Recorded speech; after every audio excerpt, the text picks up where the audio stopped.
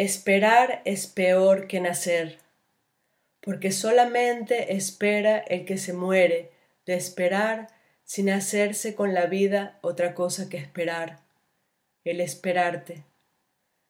Y atada a esa tu espera que me gasta, y que gasta tu vida sin traerte, aquí me estoy muriendo de ansiedades, porque cabe tremenda esta esperanza. Cada día, oh tú que te retrasas, sin saber que nos vamos alejando, es menor la distancia irreparable de pensar, de esperar que nos aleje.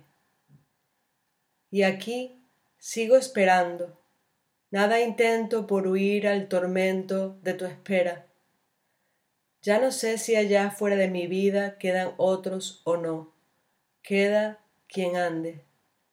Solamente por ti, por cuando llegues, a solas, esperándote te espero.